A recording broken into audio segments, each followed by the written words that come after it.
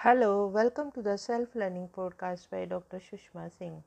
Let us start discussion on Unit 20 Survey Method.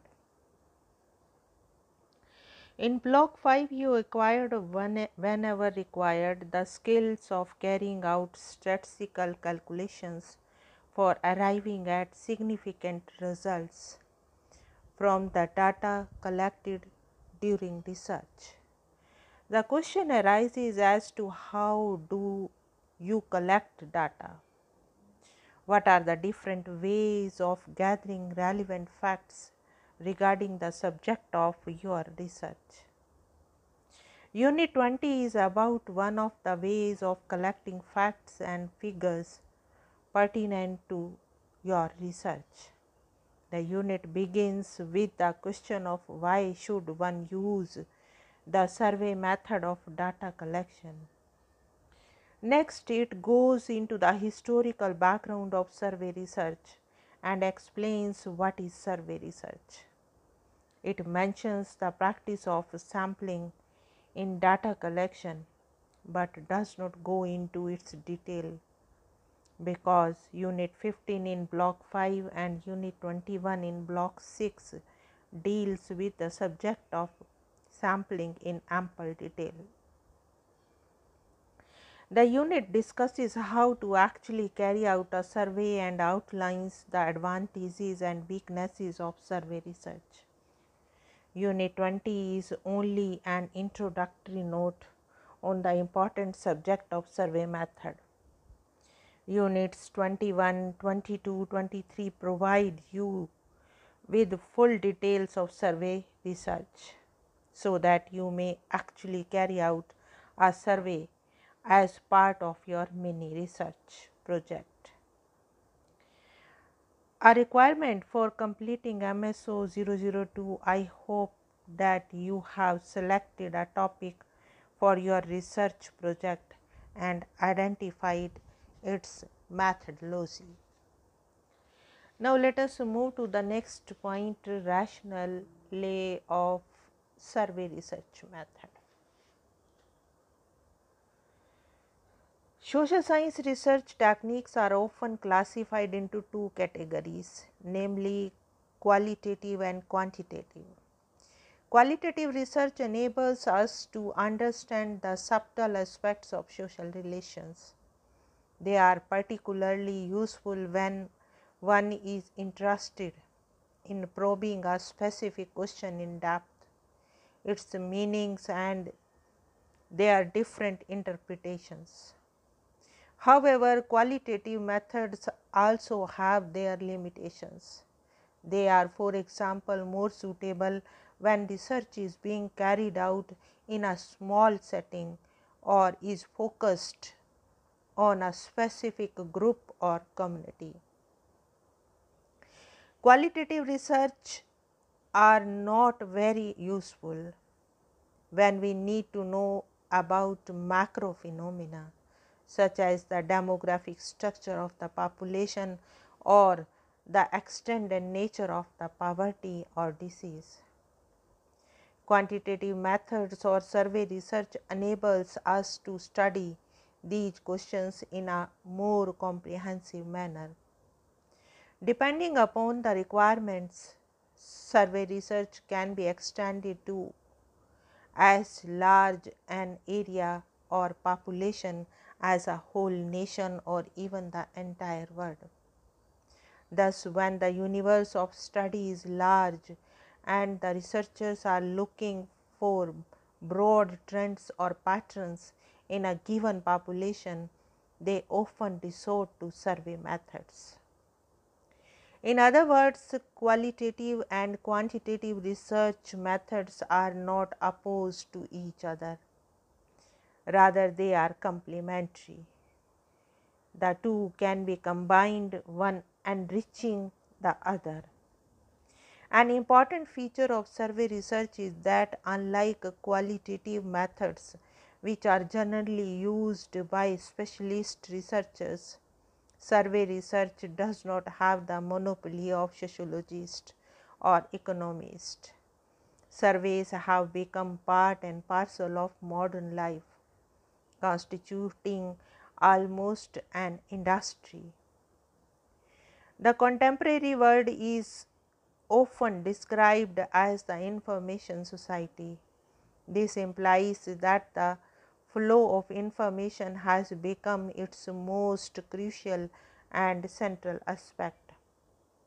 Recent advances in telecommunication technologies have made this flow of information easier as well as critical for the working of present day society, its politics and its economics. As is the case with information society, agrarian and industrial societies too were products of major breakthroughs in technology. Some sociologists think that there have been primarily three revolutions in human history, namely agricultural revolution, urban revolution and industrial revolution. However, the agricultural and industrial societies are defined primarily in terms of their major economic activity, that is, the nature and means of production. By comparison, the term information society has a different connotation. While production, whether agricultural or industrial, continues to be central, it is carried out in a regime of information. In decision making processes, farmers and factory owners work on the basis of the available information.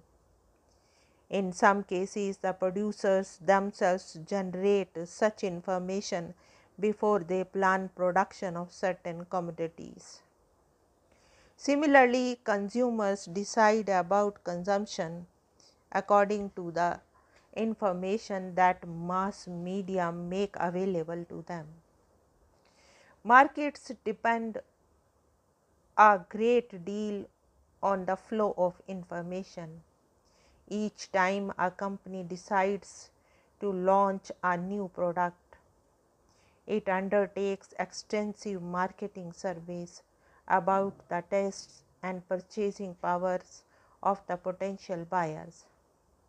Producers are expected to provide information about their products to potential buyers through advertisement, particularly in those media which have a large impact on the people. Information, its production and distribution has also become an important sector of the economic system. It provides employment to a large number of people and generates a huge amount of wealth. There are a number of professional organizations and companies in almost every country that carry out surveys for all kinds of clients, from business houses to political parties. This is what we meant when we said earlier that survey is an industry in the contemporary world. Information has also become crucial for the modern state and the functioning of the democratic system. Almost the entire policy making process of the modern welfare state is based on information.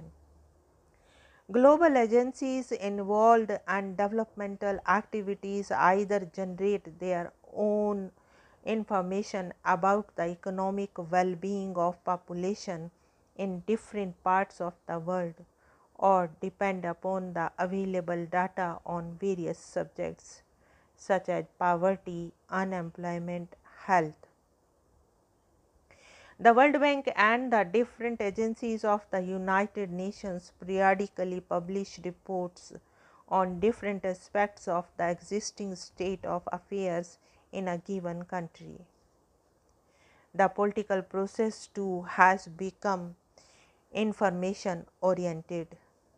Political parties in modern democracy closely monitor public opinion and articulate their priorities accordingly. Similarly, citizens in modern democracies also form their opinions about various political parties on the basis of information they get from their several sources. Philosophicists who carry out surveys on public opinion before elections and make predictions or projections about the possible outcome of elections have come to acquire a respectable place in the politics and media. Television channels and newspapers undertake elaborate surveys during the election times on the prospects of various political parties and the voting behavior of people. Similarly, a country like the United States of America and other Western democracies, the media and the corporations constantly monitor the popularity rating of their leaders and political parties, both in power and outside. Besides the fact that the surveys have gained in importance in the modern world, they have always been an important research methods. They have been used for understanding the emerging trends or patterns in a given population or for testing hypotheses. Some of them may have policy implications, while some may be purely for academic interest. For example, sociologists interested in understanding the process of secularization may undertake surveys on how often people perform religious rituals in their everyday social, economic, and political life. Now, let us wind up the session and take rest. Thank you very much for engaging yourself with the self learning podcast.